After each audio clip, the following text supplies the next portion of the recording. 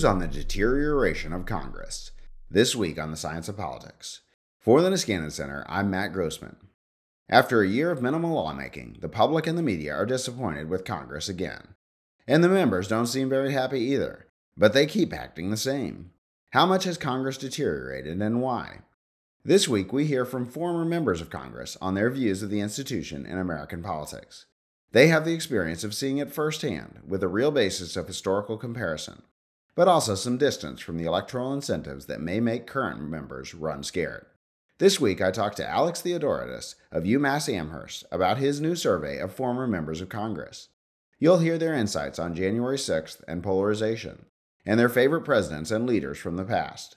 The former Republicans seem to recognize their party's plight, and everyone sees dysfunction. Alex also compares their views to his research on the nature of partisanship in the mass public. I think you'll enjoy our conversation. So what were the biggest findings and takeaways from your new survey of former members of Congress? We found a bunch of things that I think are interesting, and this in some sense right now is just the tip of the iceberg because we had a few different objectives for this, and the first objective that we're addressing is sort of things that are interesting to the broader conversation in the media about politics. So those are really the first things we've analyzed, and we found a bunch of different things. I think one of the findings that has really stood out is, this gap between Republican former members of Congress in our survey and the Republican electorate, and then obviously not based on polling information, but based on public stances taken, the gap between these former Republican members of Congress and current Republican members of Congress and elected officials more broadly. We find over 80% saying Biden's election was legitimate. 64% think Trump's claims to have won the 2022 election threaten American democracy. Big differences on opinion about January 6th. That's one big area of findings, but we have some really interesting results related to threats, political violence generally. Members, more than half of them say that during their time in office, they or their family received threats. A lot of them say their staff received threats. Those numbers are increasing over time based on when they served. And sadly, the numbers are much higher for women, African Americans, and Latinos. We have a lot of stuff about Congress. So these former members tell us that Congress is not functioning very well. In fact, the top word used by far was dysfunctional, and then that's followed by partisan, polarized, divided, mess, right? So not a very positive take on the current state of affairs in Congress. And then we had some questions about women candidates, and we saw some interesting divides there, namely that men in our sample, former members of Congress who are men, were much less likely to recognize and note that women candidates face certain challenges when running for office. So we covered a lot of ground in the survey. This, as I said, is just a tiny little snapshot of what we have put out there, and the hope is that this will continue to provide fodder for the general public discourse, but also as a next step, start producing some real academic findings with a pretty wide ranging survey that we got this elite sample to fill out. So you normally survey voters. So how did you get into this? What's the backstory here, and what were you hoping to achieve? Yeah. So this is, as you know, a departure for me for sure. I am mostly a political psychology guy, and I work at the UMass Poll as one of the co-directors. and we mostly focus on the mass public, polls of the mass public, and that's sort of been my bread and butter. Um, and that still is the thing that brought me into this. But one of the the way this emerged is sort of through this the serendipity that you kind of often rely on in science, and that is that a current mentor of mine, but a good friend of mine who I worked for actually when I was in college, who was my former member of Congress, a guy named L.F. Payne, who was a Democrat from the fifth district of Virginia. Actually, the not the last Democrat to represent there, but the second to last Democrat to represent that district. And he was a blue dog Democrat. I got to know him, worked. Interned in his office when I was in college, worked on his lieutenant gubernatorial campaign while I was also still in college. He actually happened to mention to me one time when we were talking that he was the president for a 2-year term of this organization called the U.S. Association of Former Members of Congress, and sort of a light bulb went off over my head, because I'm always looking for ways to leverage those sorts of connections for the sake of research. And the first thought that popped into my head is that maybe there would be a mutually beneficial opportunity here to conduct a survey of their membership. And they were created by an act of Congress. Their membership is this broad base of really all former members. There are a few people that aren't on the email list for various reasons, like Barack Obama and people like that whose emails are probably not just particularly easy to get. Including Joe Biden and Kamala Harris, all sorts of people like that. But they have an incredible email list that became our sample frame, and they have just a great reputation among these former members. And so that allowed us to get, I think, a really great response to this survey, and end up with 293 former members starting the survey. And doing at least part of it, and 237 making it all the way to the end. And this was a long survey. It was almost an hour. The median time filling it out was 47 minutes. So this was a big time commitment. We covered a lot of ground, and I think without that connection to the association of former members of Congress, we wouldn't have had that access. Certainly. Just from a practical perspective, but also in terms of their reputation being part of it. So what was I hoping to accomplish? My main goal with all of our surveys, and really our main goal at the UMass poll, is number one, to serve scholarly pursuit of knowledge.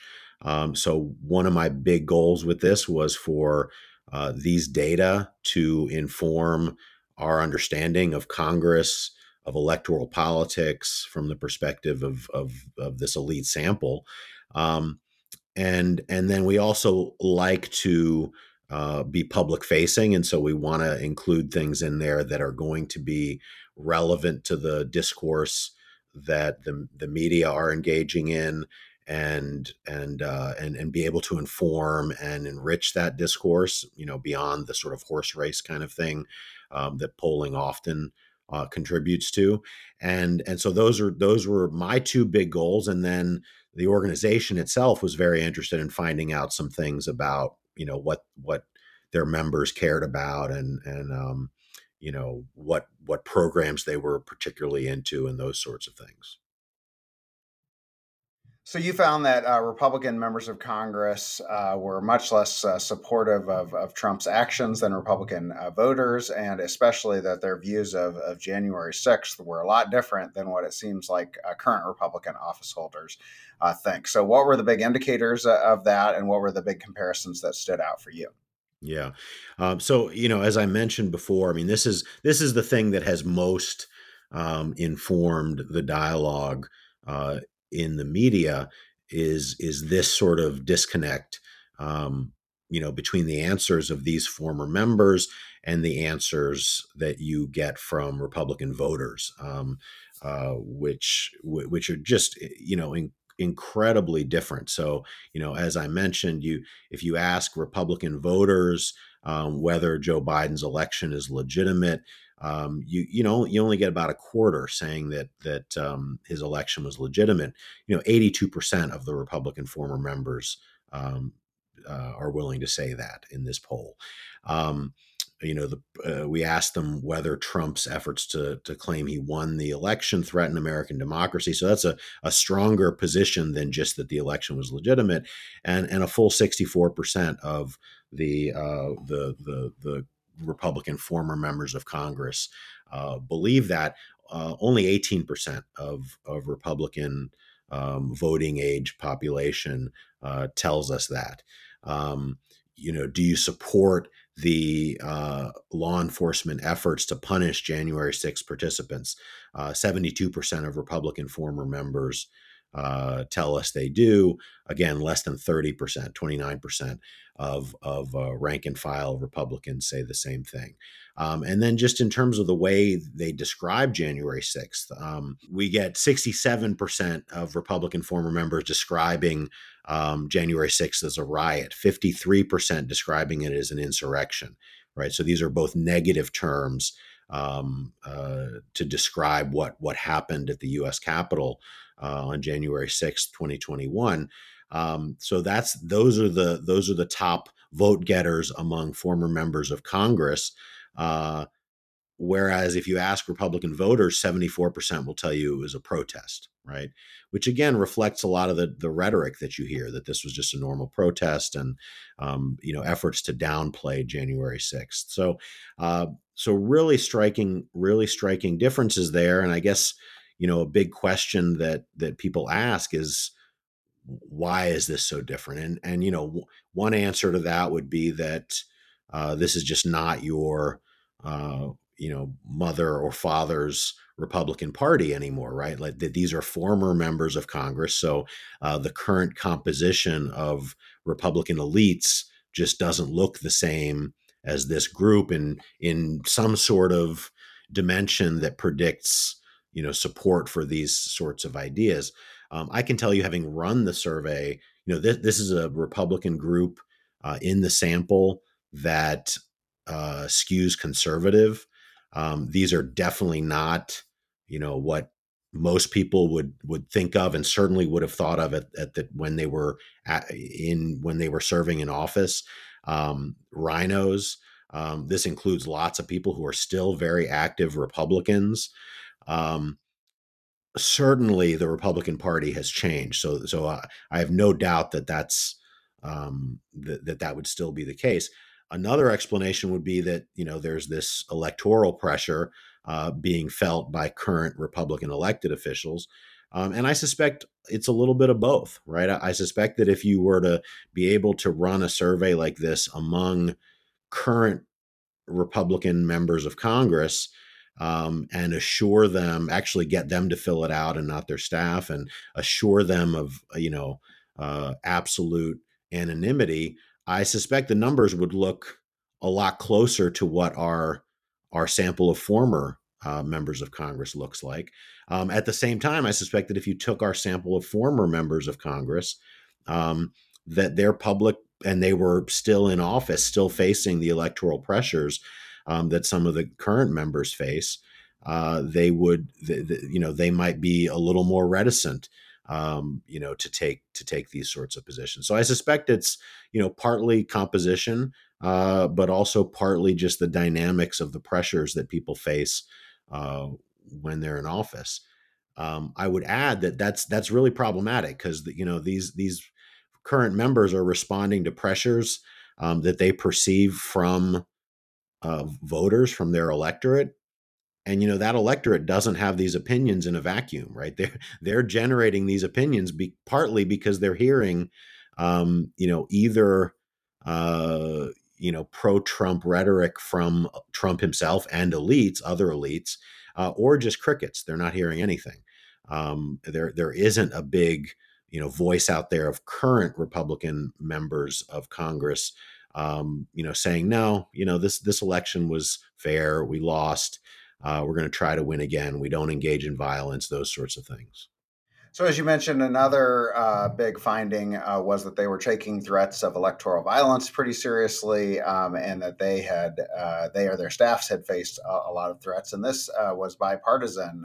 So, what were the big findings that stood out there, and how did you interpret them? Yeah, I mean, this is bipartisan, and this is something that I think it may be underappreciated, because we've actually recently heard members of Congress, and this certainly came up during the whole speaker um, issue. I think people were saying that they were receiving threats if they didn't support Jim Jordan. And some people responded, well, you wouldn't receive those threats if you supported Jim Jordan. um, you know, and so I think there is, we just talked about electoral pressure, and that certainly is a big dynamic, right? Especially when you think about being primaried and things like that. As we learned in grad school, all politicians sort of run scared, even generally when they're pretty safe. But the threat of violence, and just the discomfort of receiving threats can really shape what people are willing to do and say in the public sphere. And so I think it's important to recognize threats to elected officials, but also to election workers, et cetera, as a real problem. And certainly it's discouraging that there's been this upward trend, right? So more than half of members overall told us that um, that they or their family received threats, but the rate of those threats seems to increase over time based on when the members were either elected or the last Congress in which they served. And then, of course, the fact that it's probably not surprising, sadly, but the fact that members of Congress who are women, and especially women of color, men of color, tend to receive more of these threats. These are just very troubling things, and they're not just problematic if those threats become violence. They're problematic because they can shape behavior. And again, this is not limited to one side or the other. Both, people from both parties tell us they receive threats, and it's certainly, you would think that uh, it shapes attitudes and behavior when these kinds of threats are out there. You don't want elected officials thinking, well, you know, is it worth threats to my family for me to take this stand? Right? People will often not choose. We have the expression, "This is not the hill I'm going to die on." Well, that's not how we want elected officials to be thinking about their how they represent the public. You also asked them in open ended responses, to describe both Congress and the political environment. And here they sounded a lot more like other political observers and maybe the public, in that they were pretty negative about the institutions in which they served. They said Congress was dysfunctional and the political environment was polarized. What else stood out in the more textured responses that you received? Yeah, so we did a lot of things um, with open ended questions. We tend to do some of that with the general public, but I felt like for this survey, it really, with this elite sample, it really made sense to let them run with it a little bit on some of these things, rather than structuring their responses. And we've gotten better and better at being able to interpret Um, open-ended responses, with the advancements in text as data techniques, et cetera. Um, and yeah, what we found, both through just kind of the visual evidence that you can find in, with word clouds, which, the news media like, and a lot of times, work well on social media, but don't always tell you that much. In this case, some of them really did. I mean, the the responses, both about Congress and about politics generally, were just overwhelmingly negative, almost exclusively negative. And actually, the ones that weren't negative were in some ways more informative. You'd get a few people, who would say, oh, it's not quite as bad as people think, right? There was nobody saying like, okay, this is, things are actually working pretty well.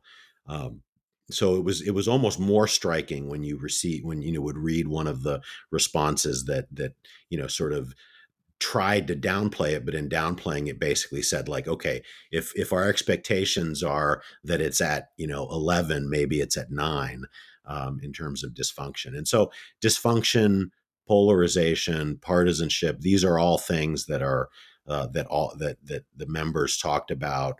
And some of them went more into specifics. So sort of reading them individually was fascinating for me. But the general tone, I think, was just a real takeaway. And this is from people who, you know, have a lot of them have been part of this not that long ago, right? We do have people back to the 60s, but we have people in there who uh, were served in the most recent Congress before this one, right? So we didn't add George Santos yet. He wasn't former when I was doing this poll. Maybe I'll reach out to him. Um, but so you've got a lot of people who were part of this, and they just see it as incredibly dysfunctional. So, one institutional concern they might have is that the legislative branch is losing power, and you did ask them directly, and most saw both the executive branch and the judicial branch as gaining power relative to the legislative branch. I think Republicans were a little bit less likely to have concerns about the judicial branch gaining, maybe for obvious reasons. But what do you think they have in mind there, and how would you compare that to kind of our view of the institutions? Is this something that if you interviewed people who worked in the executive branch, they would say it's losing power, and the judicial branch that it's losing power? Or do you think that there's might be something we're missing here in scholarship about the decline of the legislative branch? I don't know how much we're missing it. I mean, there certainly has been some work out there, suggesting this actually for a long time. I mean, there's all this, talk about the imperial presidency, that dates back decades. Um, and and I think, obviously these individuals, this was their institution, right? I mean, I can say without, you know, messing up confidentiality that nobody in this sample has been president of the United States, and actually I don't know if any of them have been on the judicial side of things, um, but this is their institution, right? And they care about the reputation of the institution. They care about the power of the institution, the esteem of the institution. And so, yes, they when they look at it, um, certainly with regard to the executive, they feel like it's lost power on average. And there's a little bit of a moving target because it says it's lost power since they served, was the question we asked. So for some of them, that's a pretty high bar actually to have lost power in, 4 to 6 years or whatever. But they mostly say that. And then a lot of them say it about the judicial branch too. And I think that largely reflects what a lot of observers, um, have talked about. I think there is scholarship on this, and there is sort of a back and forth. But part of what happens, I think, is that in polarized times like this, uh, when Congress has a very hard time getting anything done, uh, the executive just grabs onto things, right? And then you have this sort of judicial review that has always been the case. Um, that if the Congress can't respond to things that get sent back by the courts, right? Then Congress, the perception would be at least that Congress gets weakened. Now, a lot of people would say that Congress hasn't necessarily lost power; it just isn't using power that it has, and I suppose that's true. And that may be a bit of nuance that doesn't that isn't relevant, that they don't these former members don't particularly see as relevant. But it's very hard, especially with the filibuster in place, for Congress to maintain its power, certainly relative to the executive, but also relative to the judiciary. So you also asked about potential reforms, and here there may have been a little bit less consensus. And to my eye, it was a bit of a disconnect between all of the difficulties that they mentioned and the kinds of reforms that they had in mind. It didn't seem quite quite up to the task. Things like campaign finance reform, maybe filibuster reform, but not a lot of re-envisioning the institutions. So what did you think about their perspective on reforms? Where were they in agreement and disagreement, and how does that compare to our own view of what Congress needs? Yeah. And this is another one where we let them roam somewhat. We asked this as an open-ended question. And if I were going back to the sample, I would want to take these responses and sort of,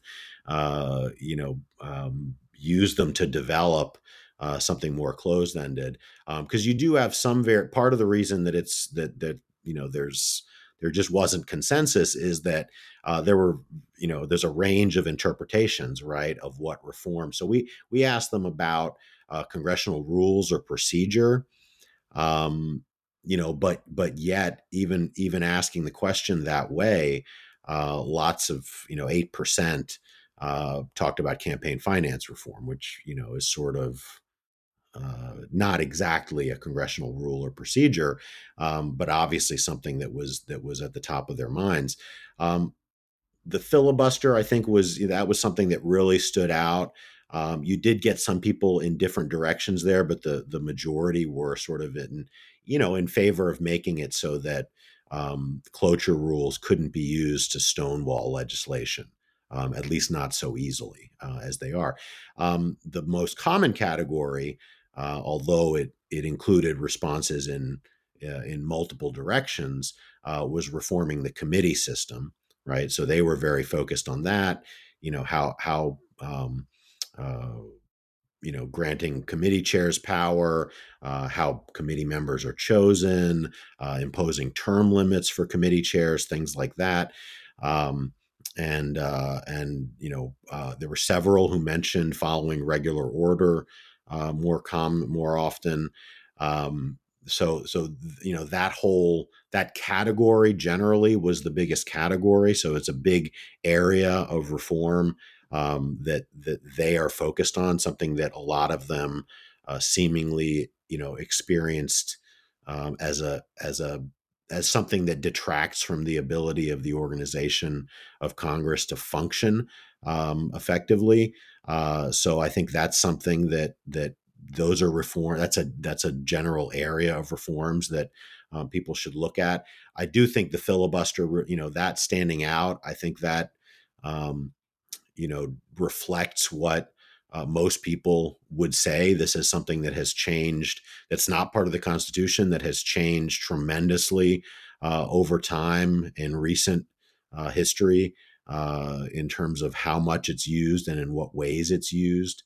And then there were a lot who talked about the budgeting or appropriations process, changing that. And there were some that about 10% talked about incentivizing bipartisanship. And then there were a lot, and these are connected. People who wanted to open the agenda and the floor to rank and file members and have a little less party discipline in that regard. So, there's a wide range of reform proposals, but they did sort of organize themselves into a set of categories that you could really sort of code them into. And I think that as current members of Congress consider reforming their institution, these are views that hopefully they will take seriously. So you also asked them about presidents, and one of the most interesting things here was to name the best or most effective president in their own parties since World War II. And interestingly, the Democrats liked Bill Clinton the best, with LBJ second, and the Republicans liked Reagan by an overwhelming margin. And you asked them about congressional leaders. And here you also, Pelosi was popular, but you had definitely on the Republican side favoring the old guard there. So this made me think that maybe these members of Congress really are a different breed than the people that you interviewed. So what do you think there? What did you make of their perceptions of the presidents and congressional leaders? Yeah, it was the dynamics of this were really interesting. So we asked each member to pick the who they thought was the best, and we made it since the end of World War II, right? Because we didn't want it to just everybody to say Lincoln or whatever. Or FDR, people like that. We wanted to make it more relevant to the rough time frame during which they've been around. And so we asked them each to give us the best from their party, from the other party, both in terms of president and congressional leaders. And it's kind of interesting how these, how these formed. The one, as you mentioned, that surprised me a little bit was, just how popular Bill Clinton was among Democrats, especially since I think this is he's probably lost popularity among rank and file Democrats over the years, and seemingly not so among this group. And also, what was interesting is that if you had asked me in the '90s, I'm old enough to remember the Clinton administration, and if you had asked me in the '90s, would Bill Clinton be sort of a bipartisan choice on something like this? That would be, I would have suspected no, but I guess it shows you how polarization has grown over time. That is a period where that people look back on. Where we're as a safe pick for Republicans as a Democratic president. So he does well among Republicans, and as you said, he did the best among Democrats. I think part of that may be that a lot of these people probably served under Bill Clinton, probably appreciated the way he dealt with Congress. Which is different from. I mean, I don't think Obama's reputation was as somebody who was spending a lot of time working members of Congress. Obviously, Biden probably would be, but because he's very much a creature of Congress, but he is the current president, and also probably more polarizing just because of the fact that he's the president right now. I was a little surprised that Lyndon Johnson, um, was more popular among Democrats than, say, John F. Kennedy. That surprised me a little bit, and I think that probably reflects the sort of waning import of the Vietnam War in terms of as a disqualifier from by these elected officials, or formerly elected Democrats, and a recognition, because he also very much a creature of Congress, right? Somebody who really worked with Congress to pass some really big legislation on the domestic front, right? So I think there's that's probably the source of his popularity. And Harry Truman was, I think, the safe choice for Republicans. And John F. Kennedy also, they've sort of viewed as a safe choice for Republican members. In terms of the Republican president, by far, Republicans chose Ronald Reagan, and Democrats chose Eisenhower. Right? Those are the sort of you know great conviction about Ronald Reagan from this group, and I guess willingness to say that Ike was okay among Democrats. Who also actually meaningful numbers of Democrats chose George H.W. Bush, right? So those were kind of the two default choices. On the leaders, I think the popularity of Nancy Pelosi was pretty striking among Democrats. She really seems to, and again, I think part of it is just how many of them served with her at various points. But she does very much have a reputation among Democrats as being a very, very effective congressional leader in the party.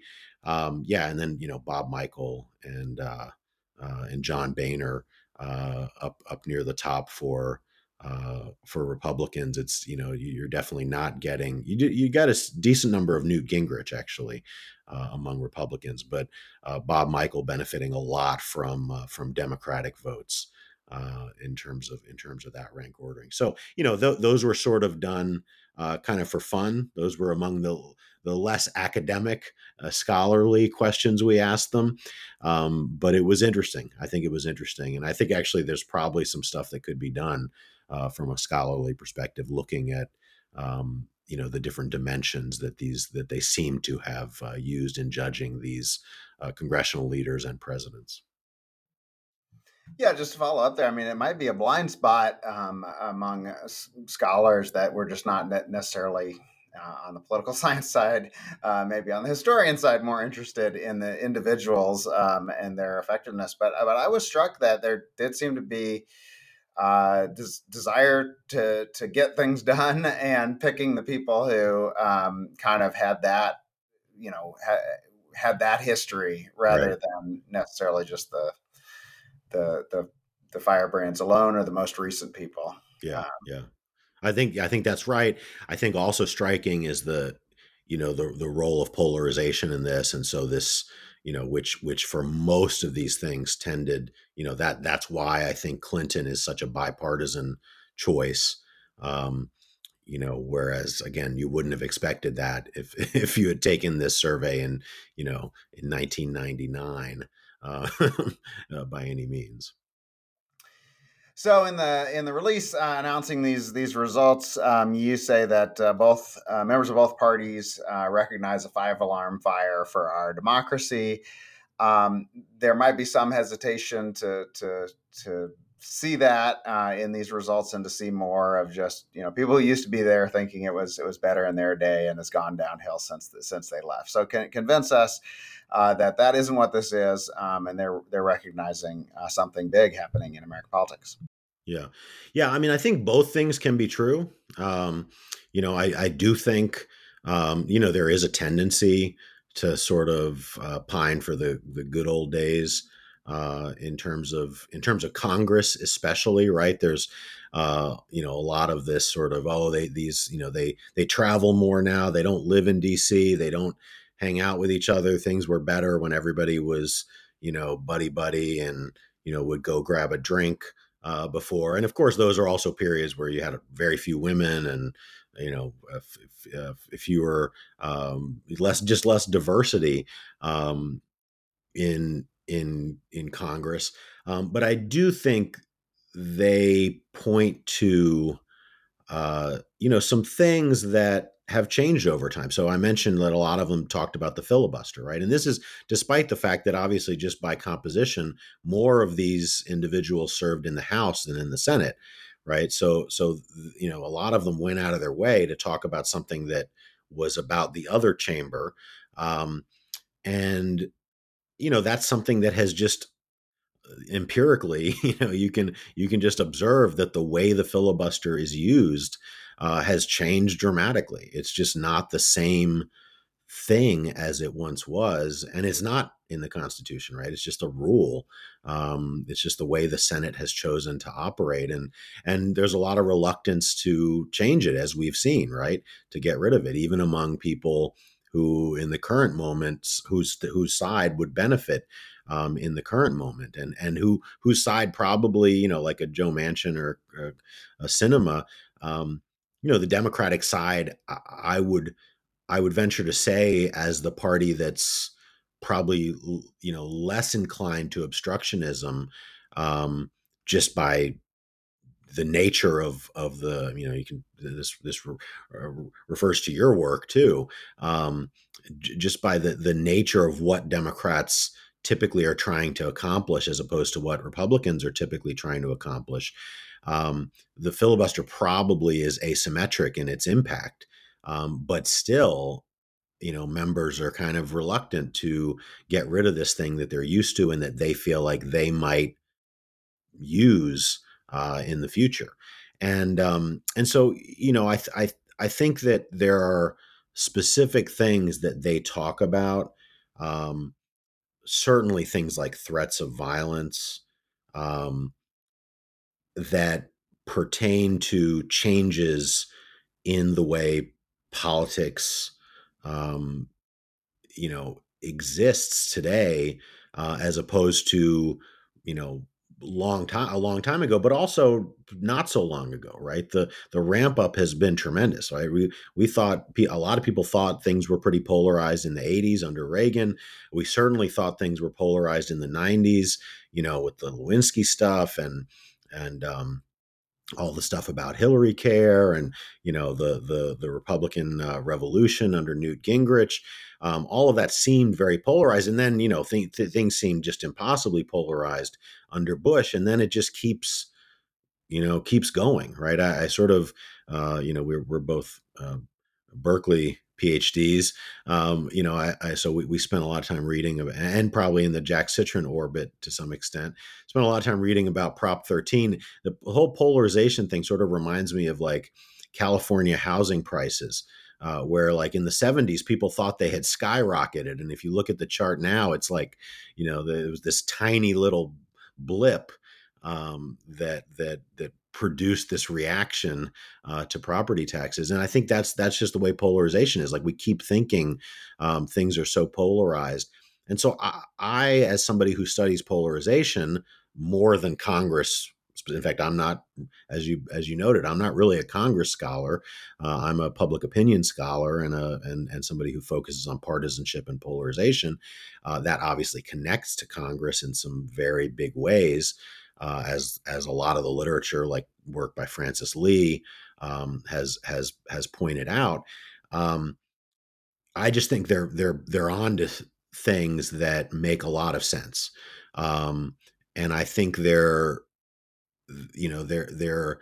we should take seriously the opinions of these people who have been involved at the very, very highest levels of American politics, and know how Congress can work, and see the ways in which, in a lot of cases, it doesn't work, um, and are in aggregate can speak and maybe prompt some changes.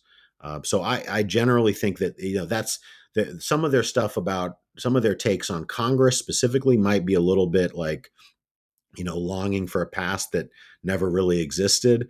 Um, but their takes on politics generally very much align with what I think I and pretty much all other observers have seen.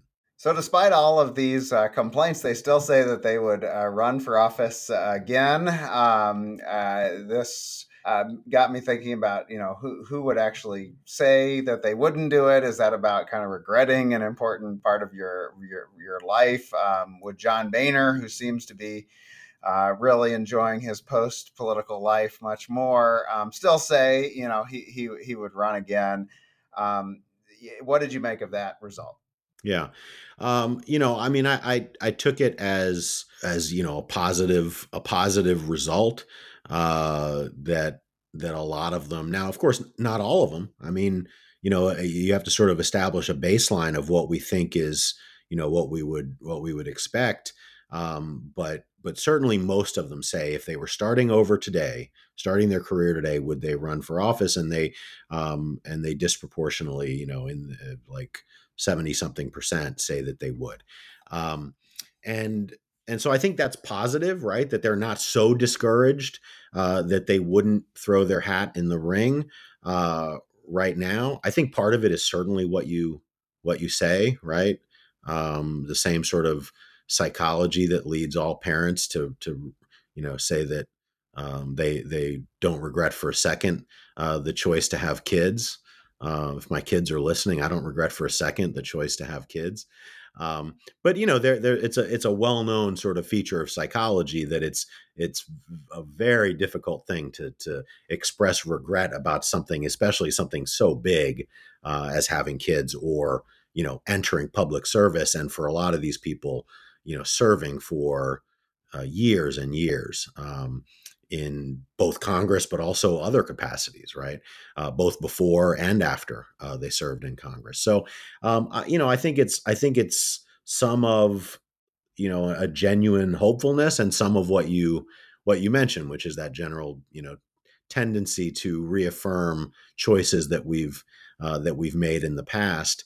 Um, I do worry about, and this is something that in the coverage of this survey, that people have made this connection. Uh, there's been quite a number of retirements uh, recently. This is the season for that.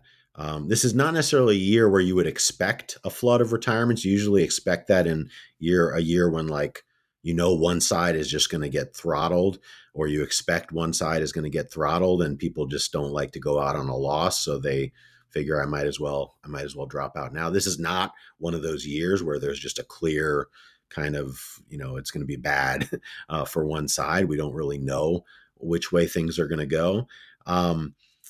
But there are a lot of the members who have, so the numbers seem a little high, but a lot of the members in particular who have announced retirements say that it's because it's just not a productive, enjoyable place to be anymore, right? There's a little bit of that, you can take this job and shove it kind of tone to some of these announcements.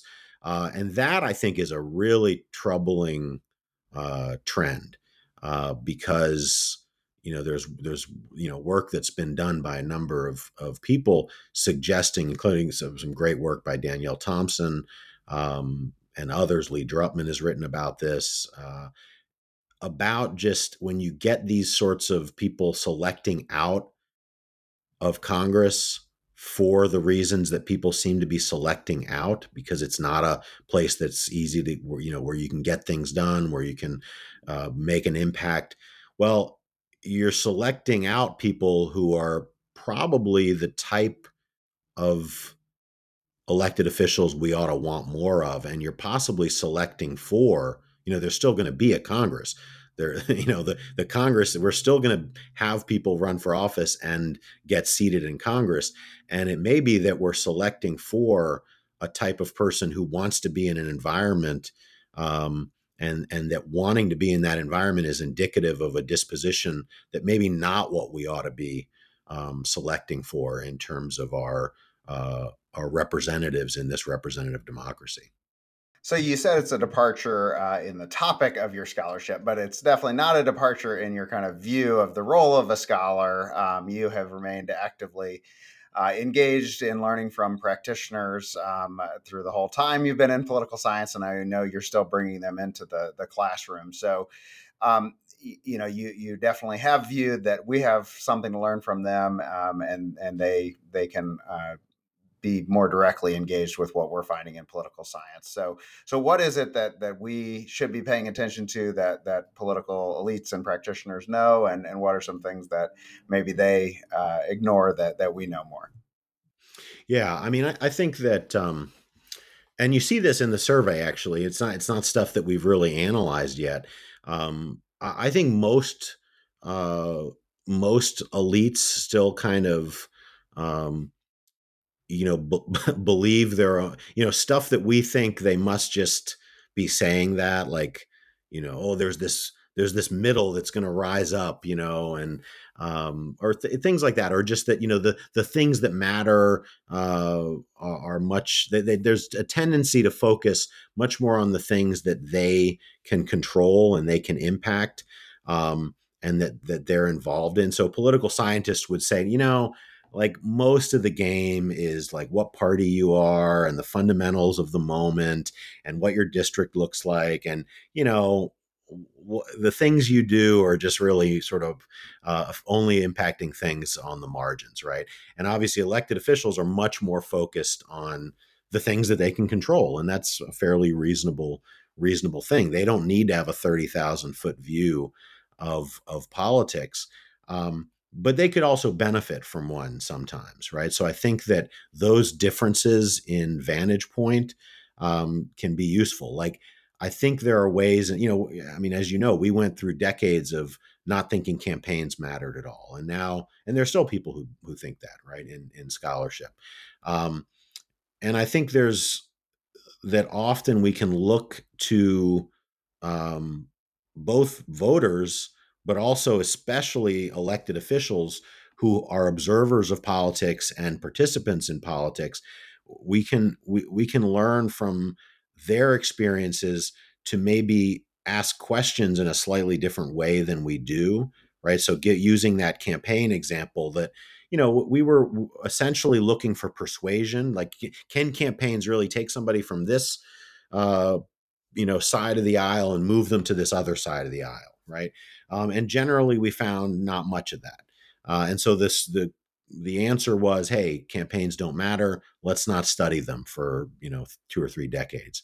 Um, Whereas I think there were some useful questions to be asked about the ways in which campaigns might matter and the other sort of mechanisms for campaigns having an impact. Um, and now we've started to do that. And I think probably if we had listened to people in quote unquote real world politics a little more, we might have looked for those things. And I think that's just one example. I think there are other ways in which we can take cues, not necessarily just take at face value, but take cues from the things that people who are active on the ground think are important, and learn about ways in which those things either are or aren't important, and maybe in some more nuanced ways than we normally would come up with ourselves. And at the same time, I think that it's useful for practitioners, to hear from people who are looking at things sort of from a distance, the way we are. To borrow a phrase from Bette Midler or whoever wrote that song, that that when you can, sometimes if you can look at the broader dynamics, you might see something coming, like the polarization that we are in right now, or some of these bigger dynamics that really can be where your little actions, if you think of them in the broader context, might be slightly different. So I think there are things that can be learned in both directions. And I just think from a practical perspective, and I think this project is a great case of that, but there are lots of other ones. More and more, we're learning that engaging with partners in communities, and organizations out there and politicians, that there are just opportunities for conducting research in ways that we haven't done before, and that can be very, very fruitful. So this was a project of the UMass Pola, but I know that you're regularly engaged in surveying the public. So what trends should we know about in regular surveys that you've been conducting of the public? Yeah. So we cover a lot of ground. And I think, at the UMass poll, we sort of see ourselves as, bringing political science to political polling, uh, in a way that I think most other outlets, maybe all other outlets, don't really do. We're a little less focused on the horse race. I mean, we put stuff in there because we want to track things and be able to use horse race type questions as controls, really, for other things. But we see our purpose as, bringing things like survey experiments and, interesting ways of asking questions that are informed by our scholarship in political science, um, to a broader discourse. And so we've found all sorts of things. I mean, we've done a lot of stuff on things related to race. Some interesting polling related to the payment of reparations and opinion about that. We've done a lot of polling on January 6th, on political violence, because obviously those are big interest areas of mine, and found a lot of interesting things, including, adding to the answering the question, like, do Republicans who are telling us they think Biden's election is not legitimate, do they actually believe that, or is it just expressive, kind of like, we just want to, we're just telling you this because we want to tell you this, responding. And it looks like they actually do believe it, right?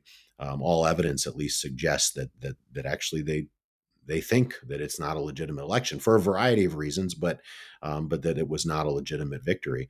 So we have a lot of findings on things like that, and we're about to run a new poll where we're going to really try and dig into understanding thoughts about the economy, because that seems to be there seems to be sort of a disconnect right now between what most economists would look at as the numbers you ought to look at, and public opinion about the current state of the economy. So we're going to dig into that.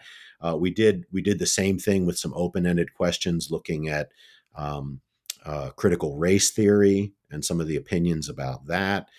So there's those types of things, trying to get a deeper sense of what public opinion means on some of these issues is what we see as our mission. And I think there are a number of cases in which we've been fairly successful in doing that. So what's next for you? Anything you want to tout about what you're working on now? Yeah, I mean, I've got some stuff on violence and democratic backsliding, which I see actually as I see violence, political violence, electoral violence as a subset of democratic backsliding, actually. So I'm really interested in that. I'm really interested in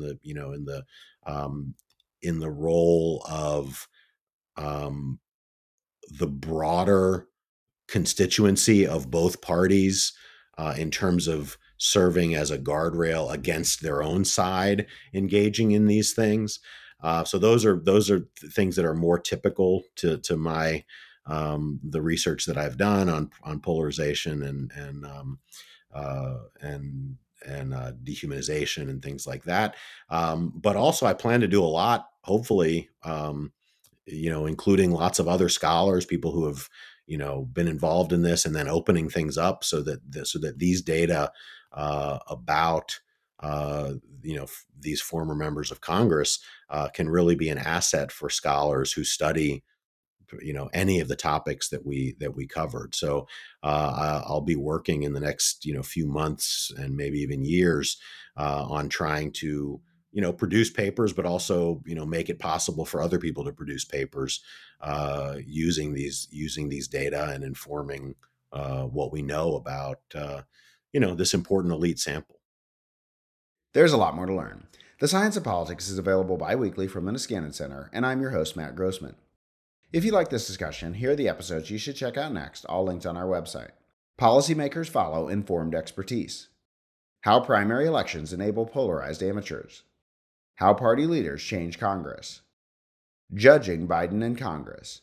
And compromise still works in Congress and with voters. Thanks to Alex Theodoridis for joining me. Please check out the UMass poll and then listen in next time.